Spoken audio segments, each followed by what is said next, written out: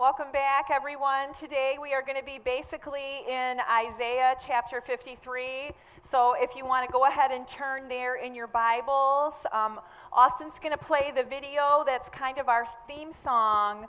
It had to be a cross of love. So watch the video and enjoy it.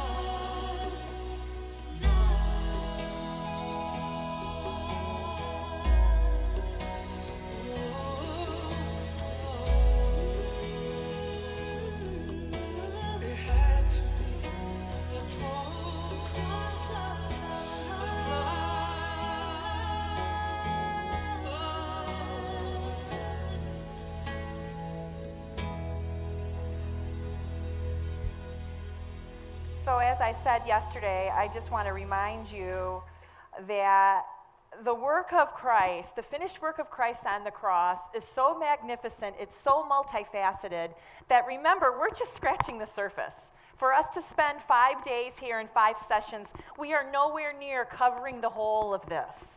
Okay, we are skipping all the way from the Passover to the Isaiah 53, the prophet, but in between there was another major event that was instituted. It was called the Day of Atonement, when the lambs would be slain, and one would be the sin offering, and one would be the scapegoat. So one took care of the sins and was burned entirely, and one was sent out to the wilderness to signify the removal of sin and the removal of guilt. So when we're talking about the cross, we're talking about everything. Everything hangs on the cross. Our justification, our redemption, our adoption, reconciliation, sanctification, all of this comes up out of the cross. I better pray, because I'm about to preach here. Lord, Heavenly Father God, how we thank you that this was a cross of love, that you sent your only Son to die for us so that we might have life and have it to the full. Would you please enable me? I pray, Lord, that you would be in charge of my words, of my expressions, of my body gestures, of my facial expressions, of my timing, that we might see Jesus, our substitute, who died in our place and on our behalf. It's in his name we pray. So this is what the cross encompasses, so many things, but the cross is losing meaning in our culture. It used to mean something. It used to be a symbol. A cross used to be a clear symbol of Christianity. And you know what the cross is now? In many places, in many ways, it's little more than a piece of jewelry or a shape for a tattoo. But when you see the cross, my friends, you don't think of Hinduism. You don't think of Islam, you don't think of Buddha, you don't think of any other religion. Why? Because the cross points to Jesus Christ and to Christianity. Without the cross, there is no Christianity. Without the cross, there is no salvation from judgment, from sin, from death, and from hell. Without the cross, you and I are without God and without hope, and we are lost and we're dying and we're condemned. And without the cross, for me and for you, there is no hope. But oh, the cross of Jesus. But oh, the Lamb who was slain, who takes away the sin of the world. So yesterday we looked at Passover and how it foreshadows the judgment and the redemption accomplished at the cross. And today we're going to see that 700 years before the cross, Isaiah the prophet saw it and foretold it in detail. But remember, context is everything. A text without a context is just a pretext. You can make it say whatever you want. I agree with Spurgeon when he said, nobody would think of mutilating Milton's poems so, taking a few lines out of Paradise Lost, and then imagining he could really get at the heart of the poet's power. So we always have to look at the text in the connection in which they stand. So we looked at the Passover, the birth of the nation, the calling of the people out. 2 to 3 million people coming out. They were all slaves one day. The next day they're marching out free with their heads held high. How could that possibly happen? I'll tell you how it could happen. Only by the blood of the Lamb. Only by the Passover lamb. And here they are a nation. So what happens next? Well, you know the story of Moses and the Exodus and the wilderness wanderings. And finally, eventually, after a lot of sin, after a lot of backsliding, they arrive into the land of promise. And under Joshua, the land is distributed. And each family gets their piece. I love that. We each get a piece. And there's a verse in the New Testament that says, to each one of us grace has been given just as Christ apportioned it. As he apportioned it. Grace in your size and grace in my size. With our Redeemer, it is not one size fits all. With our Redeemer, it is not I treat all my kids equally. It is I love you individually where you are. And there's grace for you whatever you're facing today. Because of the cross of Christ, there's grace. And so they all got to their land, and then we go from being under Joshua to being in the time of the judges, and there's this repeated cycle in the life of the nation, and maybe it's a repeated cycle in the life of the believer, although it does not have to be. What's the cycle? Falling away, turning away from God, turning away from his rule, faith in him, then being oppressed by the enemy, being oppressed by the Philistines, the Midianites. And then there's cries of distress. Oh, God, help us. Oh, God, save us. Oh, God, deliver us. And then God raises up deliverers or judges. Gideon, Deborah, all of these people. Samson, he raises them up. But that time frame is summarized in one very telling statement, the time of the judgments. The older translations say and everyone did what was right in their own eyes. Do we not live in a culture where everyone does what is right in their own eyes? And then after the time of the judges, we see that then God sent Samuel to anoint Saul. There was a kingdom then, Saul, then David's sons. See, in the time of 1 Samuel 8, there was a lack of godly leadership, and they caused the people to ask for a king, and so Samuel appointed the first kings. King Saul, King David, King Solomon, and then a time of division. And the nation was ripped in two. We call it the divided kingdoms. There's now, instead of just being the nation of Israel, there's the nation of Israel and the nation of Judah. Existing side by side, it's almost as if the South won the Civil War. The two nations, same heritage, same God, same Bible, existing next to each other. All the kings in the northern kingdom did evil. And many of the ones in the southern kingdom did evil too. There's pressure. There's pressure all around them from the surrounding natures and the cultures. And it's causing the Israelites time and time again to turn away from Yahweh, the one true God. The only God that can save. The only God that can deliver. The only God that can give you an ability to walk with your head held high. And so God, who is full of grace and who's full of mercy, and God who does nothing without telling the prophets first, sent prophets or preachers. God raised up men and women to proclaim his message and to verify his word. He raised up Joel and Amos and Obadiah, and he raised up Huldah, and he raised up others. And he raised up a man named Isaiah. And Isaiah is the prince of the prophets. Isaiah began his ministry basically in the year that King Uzziah died, which we know from history, 740 BC. So 700 years before the time of Christ. During Isaiah's time, that's when the Assyrian Empire, just a little north of them, was really coming on strong, was building in power, and there was a decline going on in Israel. And so the book of Isaiah is God's message to his people that unveils the full dimension of his acts of judgment and his acts of salvation on behalf of his people.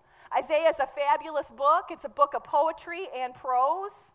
The first 39 chapters are all about judgment. But chapter 40, you can get some light at the end of the tunnel, because in chapter 40, he says, "Comfort, comfort my people." Aren't you glad that we have a comforter who has been sent for us? Chapter 53 is probably one of the best known and the best loved chapters in the Old Testament in the book of Isaiah. It's frequently quoted in the New Testament. It's the fourth and the final of the servant songs, and it describes the Messiah. It explains, how can holy God bless people who are sinful, who are defiant, who are rebellious? And all the promises of God come true because of the suffering servant, because of the triumphant servant who removes our guilt before God by his sacrifice. So let's start actually in chapter 52 and verse 13. "See, my servant will act wisely. He will be raised and lifted up and highly exalted. Just as there were many who were appalled at him, his appearance was so disfigured beyond that of any human being, and his form was marred beyond human likeness. So he will sprinkle many nations, and kings will shut their mouths because of him. For what they were not told, they will see, and what they have not heard, they will understand." Isaiah says, "My servant will act wisely." The servant of the Lord will act wisely. The servant of the Lord will act in obedience, will act according to God's purpose. The servant of the Lord will trust in the Lord even when his life hangs in the balance. My friends, it's always, always wise to do the Lord's will and obey what he says, and to trust him even when it doesn't look like he's in control. God is in control. He said, "My servant will be raised up And Jesus Christ was raised up from the grave, the resurrection. He said he will be lifted up. That is the ascension back to heaven. And he will be exalted. Where is Jesus Christ today? He's seated at the right hand of the majesty in heaven. What is he doing there, my friends? He always lives to intercede for those who come to him. So you're thinking to yourself, man, I wish some of these people would pray for me once in a while. Why is nobody praying for me? Let me tell you what, the Bible tells us that Jesus Christ is praying for you, and he's praying for me. And that gives me confidence, and that gives me hope, and that encourages me. He's exalted to the right hand of God, seated at the highest place. But just as there were many who were appalled at him, his appearance was so disfigured. This was such a bad train wreck. This was such a bad accident that he almost couldn't be identified. He was so marred, you would look at him, you would think, what kind of animal carcass is that laying by the side of the road? That doesn't look like a deer. You know, it was so bad. He was marred beyond human likeness. He was blemished. He was beaten. He was treated inhumanely. Just as that happened to him, just as surely as his suffering is, so will be his cleansing. He will sprinkle many nations. In the Old Testament, sprinkling was always used in the Old Testament sacrifices. When Moses blessed the people, the sacrifices would be given and the blood would be sprinkled. The blood went out for cleansing, for forgiveness of sin. Yesterday we saw in Exodus 12 that the blood of the Passover lambs was sprinkled on the doorposts so that the death angel would pass over. Later in Leviticus, we'll learn that the sin offering was to be sprinkled 7 times before the altar. We say, a sprinkle a day keeps the odor away. Sprinkling here symbolizes cleansing for sin. Kings will shut their mouths because of him. I mean, if you're the king, you can say whatever you want. You can do whatever you want. Your word is law. You say, so let it be written, so let it be done. You can say, go, and they go. You say, come, and they come. You say, I want a Diet Coke. They bring you a Diet Coke. When you're a king, you can say whatever you want. Kings' mouths will be silenced when they look at him. They won't even be able to understand it. Won't be able to say anything. It'll be like, you, O king, have the right to remain silent in the face of this perfection and majesty. What they've not been told, they will see. What they've not heard, they would understand. Just the exact opposite of Isaiah's call, where he was told, go and speak to this nation, but got to tell you, Isaiah, they'll be ever hearing and never understanding. They'll be ever seeing but never perceiving. Sometimes when you grow up in the house of God, you just don't get it as well as a newbie. Thank God he still brings newbies into our congregation, gets us all excited again, gets us all fired up again. How does that happen? That happens when we magnify the cross of Jesus Christ and Jesus himself. The kings will be astonished at the plan of God. That God would save men and women and boys and girls, rich and poor, powerful and impotent, young and old, red and yellow and black and white, all by the blood of a sacrifice, which is indeed his only begotten Son. It's amazing. It's amazing. And there are those from every kindred and every tribe who get it, The servant of the Lord, the Messiah, will be exalted. He will be raised up. He will be lifted up. He will be given the name that is above every name. At his name, every knee will bow and every tongue will confess. He will be seated at the highest station. He will be living forever at the Father's right hand. And this little paragraph at the end of Isaiah 52 is just Isaiah 53 in a nutshell. It's just a sweetened, condensed version of what he's going to expand now in chapter 53. Chapter 53 gives us the gory details. And before we go on, I just want to say, isn't it interesting in the Gospels when we read the actual accounts of the cross, that they just tell it so clinically. You know, we would be like, and then this happened, and then blood spurted here, and then I got blood on my shoes, and then we would be into all the gore and all the detail. And if you read the New Testament carefully, yes, it talks about the blood, yes, it talks about the beatings, but it's just not as detailed as we would want. We'll talk a little bit about that tomorrow. Isaiah 53 in verse 1. Who has believed our message, and to whom has the arm of the Lord been revealed? He grew up before him like a tender shoot, and like a root out of dry ground. He had no beauty or majesty to attract us to him, nothing in his appearance that we should desire him. He was despised and rejected by mankind, a man of suffering and familiar with pain. Like one from whom people hide their faces, he was despised, and we held him in low esteem. Who has believed our message? Who has believed our report? Who would believe it? Who would believe the message?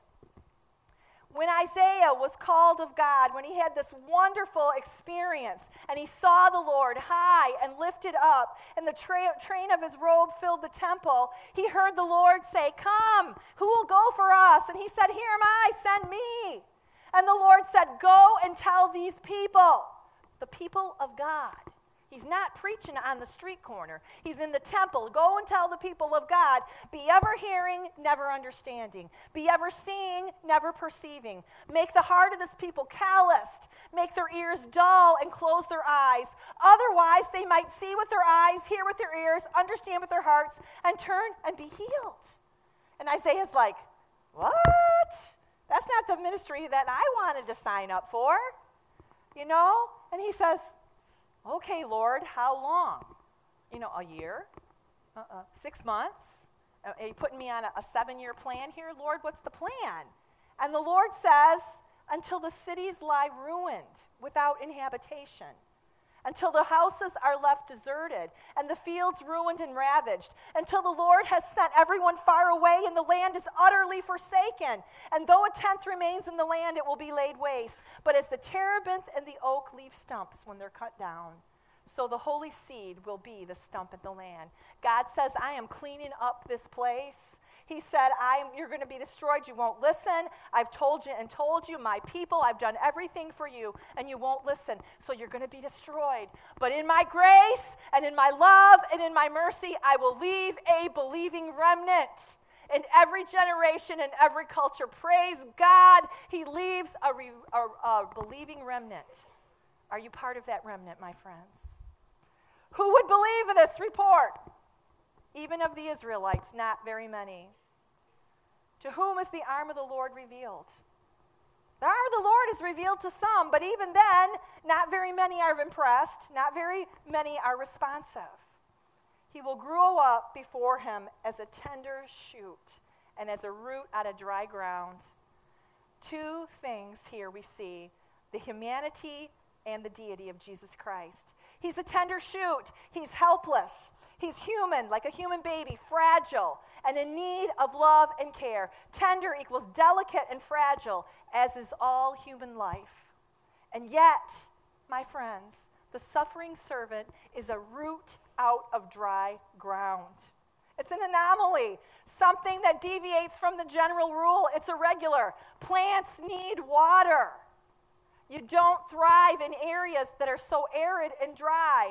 We moved this spring to a new house. God has been so good to us. We downsized, but we actually got a brand new house. It was actually cheaper in our area to get a smaller new house than buy an existing one. And so it's been very fun and exciting, but now it rained and rained and rained at the end of April, beginning of May, and then right about the time we put our grass in, it dried up. And I mean, it's in the drought conditions. And so every day we're out there, and we didn't want to spring for a sprinkler system. We didn't want to pay the money. So we got hoses running here and there. We got water going everywhere. And then like not very smart people, we went ahead and did the landscaping too. Keep thinking, it's going to rain, it's going to rain, it's going to rain. I'm out there watering the plants, and I'm actually more into my plants than I've ever been before, but I'm getting kind of tired of watering those plants constantly. And you know what I learned, and this is so interesting, I got some plants from my sister-in-law, and my sister-in-law gave me some sedum. And what you do with sedum, you don't have to get the roots. You can just break off a branch, and you stick it in your ground, and it'll grow. It'll grow and it'll become a whole bush. But, she said, you gotta water it. You gotta water it like crazy. So I have these little shoots, these little stalks of sedum. They're about this tall in like 5 or 6 places. Really looks kind of goofy. But I'm really hoping in faith that that's going to produce, okay? You have to have water. But Jesus Christ is a root out of dry ground. He's a divine planting by God in that time and in that place, nurtured and sustained by God himself. Do you love that? I love that. In chapter 50 of Isaiah, we read this. The sovereign Lord has given me a well-instructed tongue to know the word that sustains the weary. He wakens me morning by morning. He wakens my ear to listen like one being instructed. This divine servant had an instructed tongue because he was totally in tune with the Father.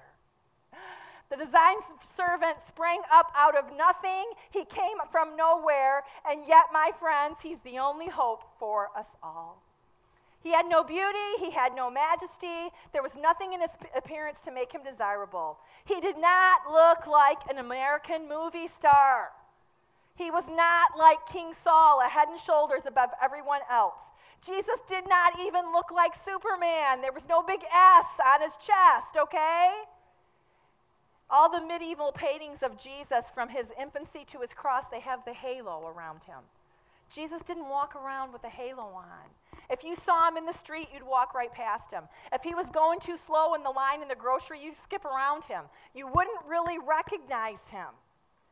He's not the type of man that people flock to because of appearance. Outwardly, Jesus was unimpressive and very, very ordinary. He was despised and rejected by men. You see, he came into his own, but his own received him not. He was hated by his peers so intensely. They hated him so bad that on that fateful day in Pilate's court, they screamed, "Crucify him, crucify him." And they let Barabbas, a terrorist, go free. They hated him that bad.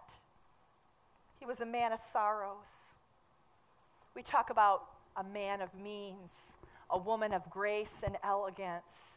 He was a man of sorrows. He was a man of deep distress and sadness. In Gethsemane, he told his disciples, "My soul is overwhelmed with sorrow to the point of death. Can't you stay here and watch with me for 1 hour?"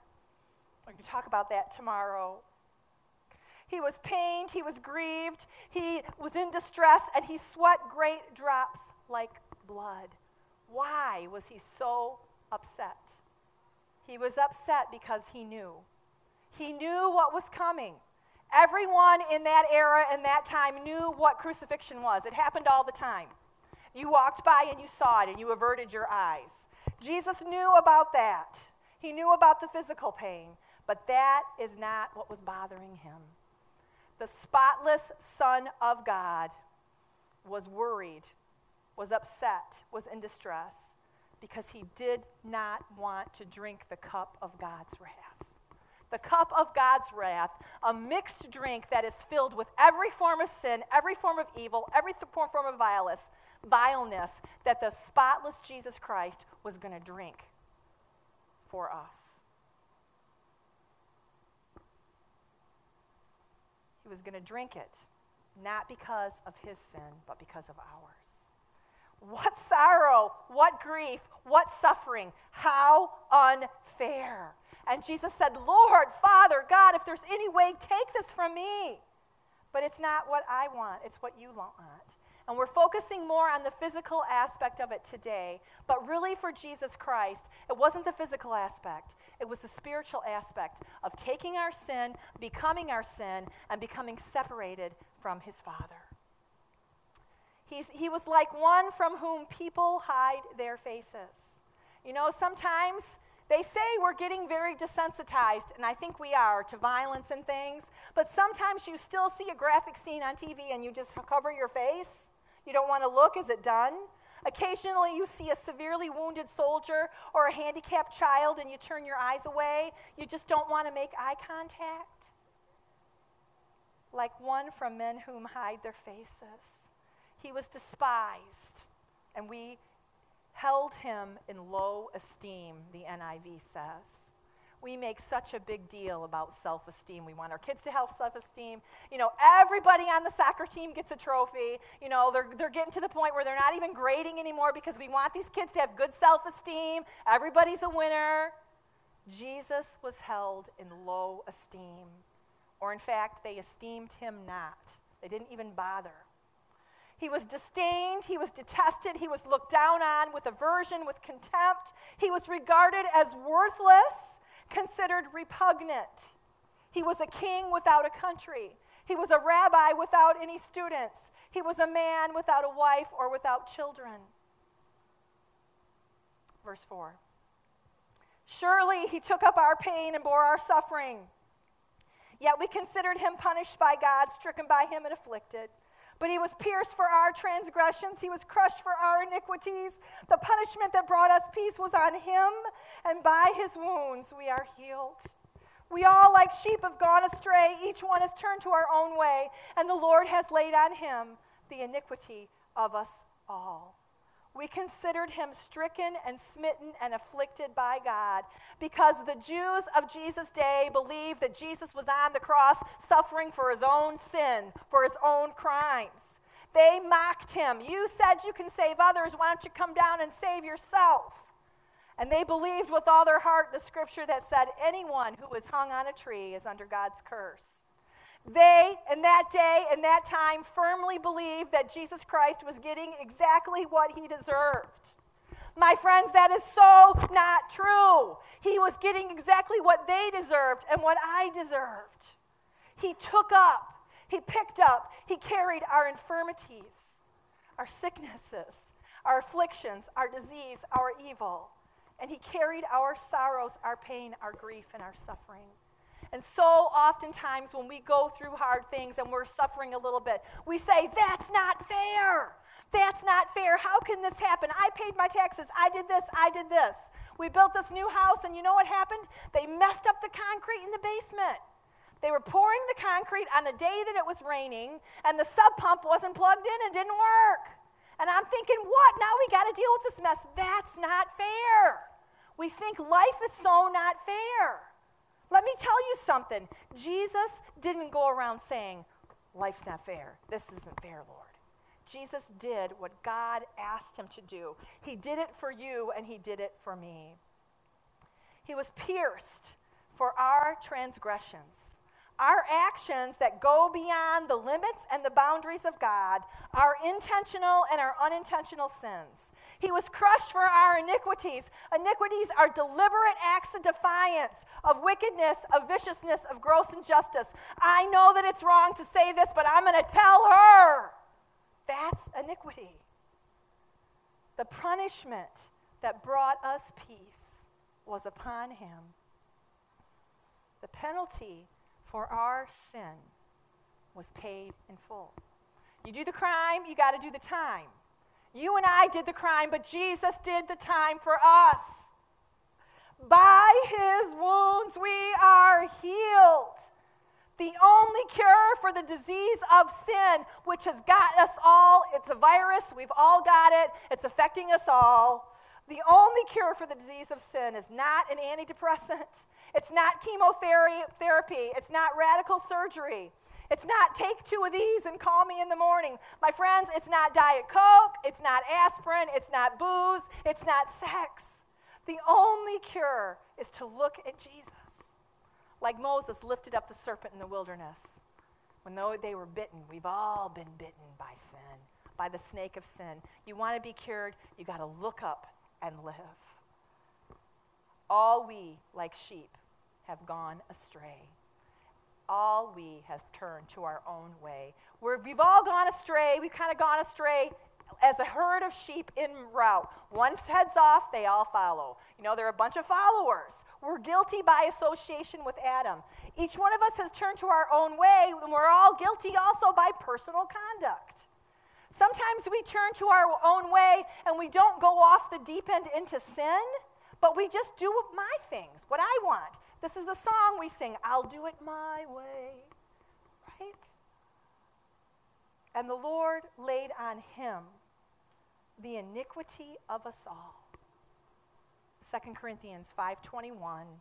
God made him who had no sin to be sin for us, so that in him we might become the righteousness of God. Verse 7. He was oppressed and afflicted, yet he did not open his mouth. He was led like a lamb to the slaughter, and as a sheep before its shearers is silent, so he did not open his mouth. By oppression and judgment he was taken away, yet who of his generation protested? For he was cut off from the land of the living. For the transgression of my people he was punished. He was assigned a grave with the wicked and with the rich in his death, and though he had done no violence, nor was any deceit in his mouth. He was silent. He was led as a lamb to the slaughter. He was the Lamb of God taking on the sin of the world, and he was silent as a sheep is before her shearers. You know, I've seen this at the county fair when they go to shear sheep, and they just sit there so still, and they don't make a sound. You know, this is what was happening. He was being taken out by judgment. They laid the cross on his back. He marched up that outside that city gate. There were people all around, and not once did he scream, "This isn't fair." Not once did he scream, "Somebody help me, somebody get me out of here." Like the little kid in church who's really, really acting up. And mom warns him, and he doesn't stop, and mom warns him again. So pretty soon she grabs his hand, she picks him up, puts him on her hip, she's walking out, and he turns around and he says, "Mommy, I'll be good, Mommy, I'll be good." And she gets to the door of the sanctuary and he grabs the edge and he turns back, "Somebody help me!" Jesus didn't cry out for anybody to help him. He went willingly, he went knowingly, he went because it had to be a cross of love. He went for you and for me, and he didn't open his mouth. He was taken away by oppression and by judgment. Illegal trials in the middle of the night, a kangaroo court that wanted him dead, that had planned his death. A traitor out of his own midst. He was betrayed by a kiss. A kiss, a sign of love and affection. False witnesses that could not get their story straight. He was never convicted of a crime, yet he was given the death sentence. He was cut off from the land of the living. And who can speak of his descendants? One translation says, to die in the Jewish culture without children was to die indeed. The land was tied up with the family, and to have no children was considered a deep sign of God's favor. But in the newer NIV, it says, yet who of his generation protested? Who said, this isn't fair? Let's get a campaign. Let's march on the courthouse. Let's get signs. Let's hold a prayer vigil. Let's get him set free. He's innocent. He's innocent. He's innocent. Who protested? No one. Not one. He was assigned a grave with the wicked. He was crucified between two convicted felons. And he would have been thrown along with them into a mass grave, but he was with the rich in his death because God provided through a secret disciple named Joseph of Arimathea, who laid him in his own brand new tomb. Though he had done no violence. What had Jesus done? He'd gone about teaching and preaching and healing. What had he done wrong? Was he a militant? Was he trying to get people to revolt against Rome? He had done no violence. I got to tell you, friends, I don't think of myself as a violent person, but I've done violence in my life. I mean, I've got mad and done things, that were really not pretty. I had a problem in my earlier years. I would get so mad and get so upset. And in a certain situation, I always felt like I was getting backed in a corner. And my husband, bless his heart, we've been married 32 years in a couple weeks. He learned not to back me in a corner, because when you back me in a corner, things get broken. I mean, remote controls get sailing across the floor. One time we were at his parents' and we were clearing off the table, and we got into a row, and I picked up that Corelle serving bowl and I smashed it so hard. The whole family's out in the pool. The whole windows are wide open. Everybody knew. Would you like a daughter-in-law like that? I mean, come on, But God is faithful, and there is such a thing as sanctification, and he does change us, right? We don't have to stay where we were. He had done no violence in his actions, and there was no deceit in his mouth. His speech was pure, it was true, it was accurate, and it was right. Verse 10. Yet it was the Lord's will to crush him and cause him to suffer. And though the Lord makes his life an offering for sin, he will see his offspring and prolong his days. And the will of the Lord will prosper in his hand. After he has suffered, he will see the light of life and be satisfied. By his knowledge, my righteous servant will justify many. He will bear their iniquities. Therefore, I'll give him a portion among the great, and he'll divide the spoils with the strong. He'll divide the spoils with the strong. The book of Revelation, over and over again, 7 letters to 7 churches. To the one who overcomes, to the one who is victorious, I will give, I will give, I will give. What great grace. What great grace. Because he poured out his life unto death and was numbered with the transgressors. For he bore the sin of many and made intercession for the transgressors. Yet it was the Lord's will to crush him.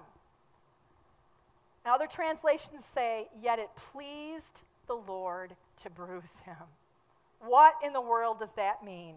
It means that God's purpose in saving mankind was fulfilled in Christ. It pleased God to bruise him because this was the only course of action possible to set right the wrong. This was the only way to redeem fallen man, bring us back into a right relationship with God. My friends, this is not cosmic child abuse. This is what people today will tell you, oh, I can't believe in a God who would kill his own son. That's cosmic child abuse. That's what postmodern critics claim. My friends, this was God's plan from the beginning. This isn't even plan B. This is the first plan. What does Revelation say? The Lamb that was slain from the creation of the world. Before the world was created, God knew Jesus was going to have to die. I'm telling you, if I'm Jesus, I'm sitting up in heaven and I'm saying, now, Lord, come on now, Father. Now, really, isn't there a better way that we can do this? This was not plan B. This was God's plan from the creation of the world. You really sure you want to make man? I don't know about that Eve. She's going to be a troublemaker. God did it anyway. Why? It had to be a cross of love. God so loved the world that he gave. For God to bruise his only son, it had to be a cross of love. For God to cause him to suffer. For God to make his life an offering for guilt. My friends, that's the entire point. You know, we don't want to go around feeling guilty and we don't want to feel bad, so we drink, we smoke, we go to the movies, we run around, we do whatever so we don't have to have that guilty feeling. But every single one of us stands guilty before a holy God, and we need somebody to take the guilt away. And Jesus Christ came to take away our sin and our guilt and our shame. Why? So we can walk out as free people with our heads held high. So we can say, glory to God in the highest. He's still in the business of saving souls. Who can speak of his descendants? Biologically, no one. He didn't have any descendants. But spiritually speaking, the descendants of Christ, oh my goodness, a great multitude that no one can count. From every tribe, nation, people, and language, standing before the throne and the Lamb, and singing, holy are you, Lord God Almighty, worthy is the Lamb to open the book, open the scroll. The will of the Lord will prosper in his hand. After he has suffered, after the suffering of his soul, not just his body, but his soul. Separation from God.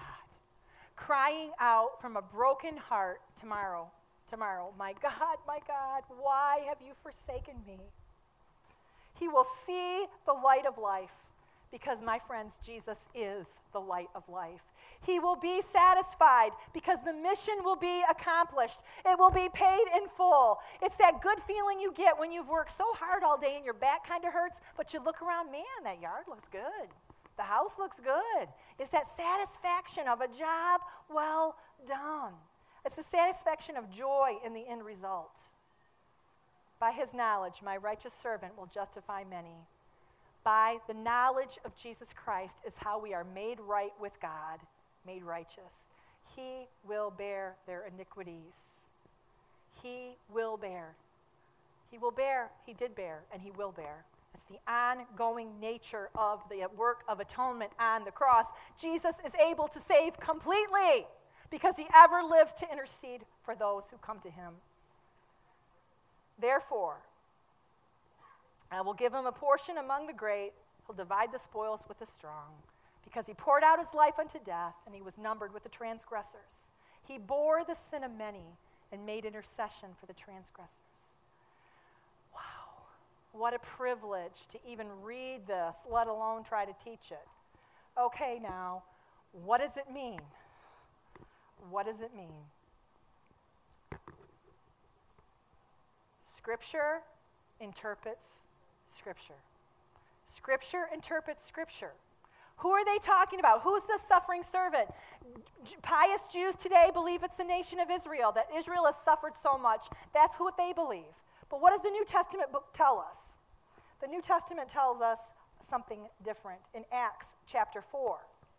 Now an angel of the Lord said to Philip, go south on the road from Jerusalem to Gaza. So he started out, and he met on his way another Jew just like him, the same skin color and the same background, right? Does anybody know? You guys with me? No, he didn't. He met an Ethiopian eunuch, another man from another culture with another skin color, an important official. This guy had gone to Jerusalem to worship, and he was on his way home, and he's riding in the chariot, and he's reading. And in that day when you read aloud. So he's reading aloud the book of Isaiah the prophet. And the Spirit told Philip, go to that chariot and stay near it. So Philip, he's jogging, man. He must have been in great shape. He's running up beside the chariot, and he heard the man reading Isaiah. Do you understand what you're reading, brother? How can I, he said, unless someone explains it to me. So he invited Philip to come get in my car and come talk to me about this. And this is the passage of Scripture the eunuch was reading. He was led like a sheep to the slaughter, as a lamb before its shearers is silent. So he did not open his mouth. In his humiliation, he was deprived of justice. And who can speak of his descendants? For his life was taken from the earth. And the eunuch says to Philip, tell me, please, what's the topic? Who's the prophet talking about? Himself or someone else? And get this. Then Philip, beginning with that very passage of Scripture, told him the good news about Jesus. The suffering servant is Jesus. It's a detailed description of the cross. 700 years before Bethlehem, before Gethsemane, before Calvary. The Isaiah 53 is the heart of Isaiah. It's the heart of the Old Testament. My friends, it's the heart of the gospel. Christ's suffering will lead to exaltation and glory. And as we look at Isaiah 53, I want to tell you verses 4 through 6 are the main thing. Verses 4 through 6. I'm going to find my page here. It's personal. It's personal. Put your name in it. Verse 4. For surely he took up Bonnie's pain, and he bore Bonnie's suffering. Yet Bonnie considered him punished by God, stricken by him and afflicted. But he, Jesus, was pierced for Bonnie's transgressions. He was crushed for Bonnie's iniquities. The punishment that brought Bonnie peace was upon him. And by his wounds, Bonnie is healed. Praise God. Praise God for the substitute. Jesus died in my place. We know about substitutes, right? You like sports? You like hockey? The whole team substitutes at the same time. There's a line change. You're playing basketball. The starter's getting a little tired. You want to save him for the last quarter. You substitute someone in who goes in and takes his place. We get that. We get that. Do you understand that Jesus subbed in for you and I to bear our punishment? He died in our place and on our behalf. My friends, it's one thing to believe in God. It's one thing to believe that Jesus was real. It's one thing to believe that Jesus died on the cross. You know, you can rattle that off like anything and it means nothing. But it's a complete another thing to believe that Jesus died in my place on my behalf. That makes it personal. I love stories. I love a good story. I love to read. I read way too much. I like to read good stories and watch them on TV and the movies if they're good. You may be familiar with the Hunger Games. You know, postmodern setting, they have this society that has been post-apocalyptic, and now they've settled into these 12 districts, and this is how they keep the peace. They have a reaping every year where 2 tributes from each district have to go and fight to the death. They have to go and give their lives, and then they have victors, but they have to go kill all those other kids.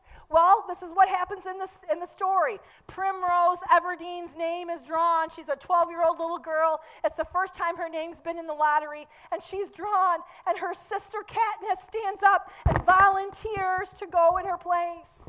And Katniss is a substitute for Primrose, and Katniss goes to the Hunger Games. But Katniss doesn't die for anybody.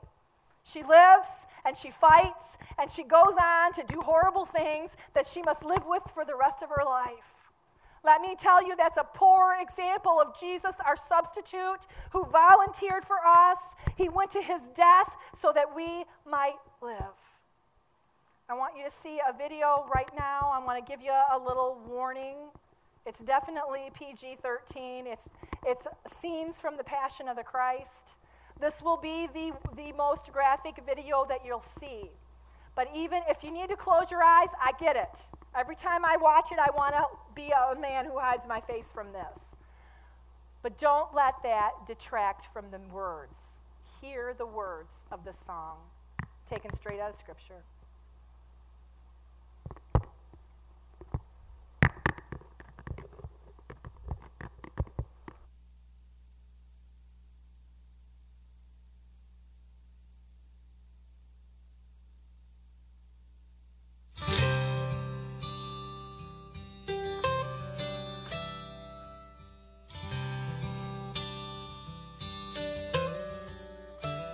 He was pierced for our transgressions, he was crushed for our sins.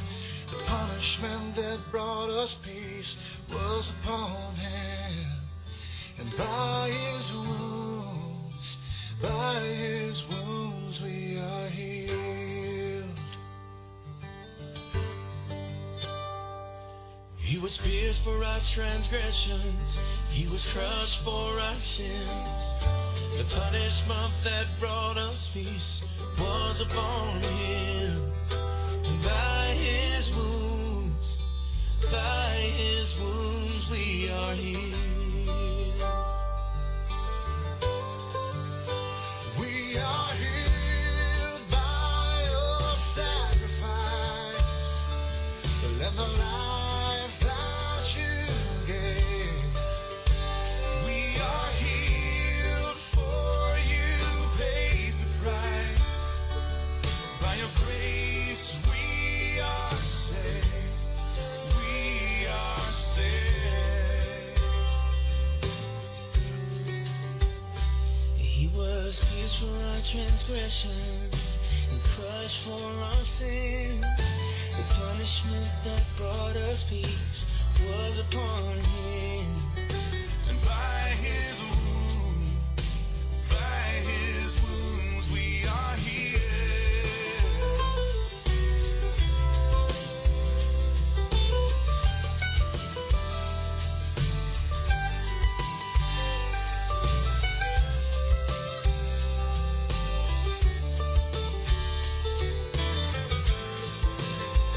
We are healed by your sacrifice, and the life that you gave.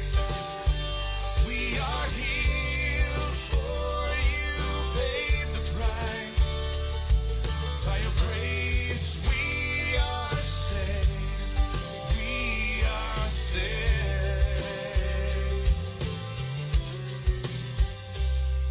He was pierced for our transgressions, he was crushed for our sins. The punishment that brought us peace was upon him, and by his wounds we are healed. And by his wounds.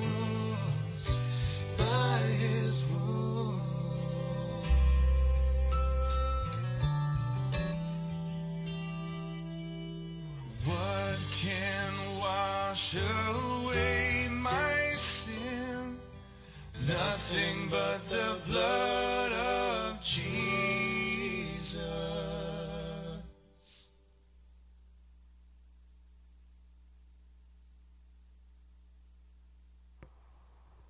700 years before this happened, Isaiah saw it. Before the creation of the world, in love, God predestined you and me to be adopted into his family. The only way that we could be adopted was if Jesus bore our sin and suffered in our place. He is our substitute for sin. He gave it all so that you and I might have life. When he hung on that cross, at the end, he was up there. He says, my God, why have you forsaken me? He says, it is finished. In the Greek, that word is tetelestai. It means paid in full. It's a commercial term. It's an accounting term. Jesus paid the debt that you and I could never pay. He paid it at the price of his love. My friends, it had to be a cross of love. And you know what when I think those stripes, those beatings, that's mocking, that's what I deserve. He did nothing. He did it for you and me. Jesus is the Lamb of God who takes away the sin of the world. He is the suffering servant. It's talking about Jesus. Do you get the connection? I think you get the connection. What is to stop you from believing on Jesus, repenting of your sin, and calling on his name for salvation? Who has believed our report? Have you heard this all your life? Is this old hat? Does this make you uncomfortable? You don't want to think about it? You want to think about the nice Jesus? You want to pray to the little baby Jesus, thank you for this day? That's not the Jesus we pray to. We pray to the crucified, buried, risen, exalted, and coming again Jesus, our King.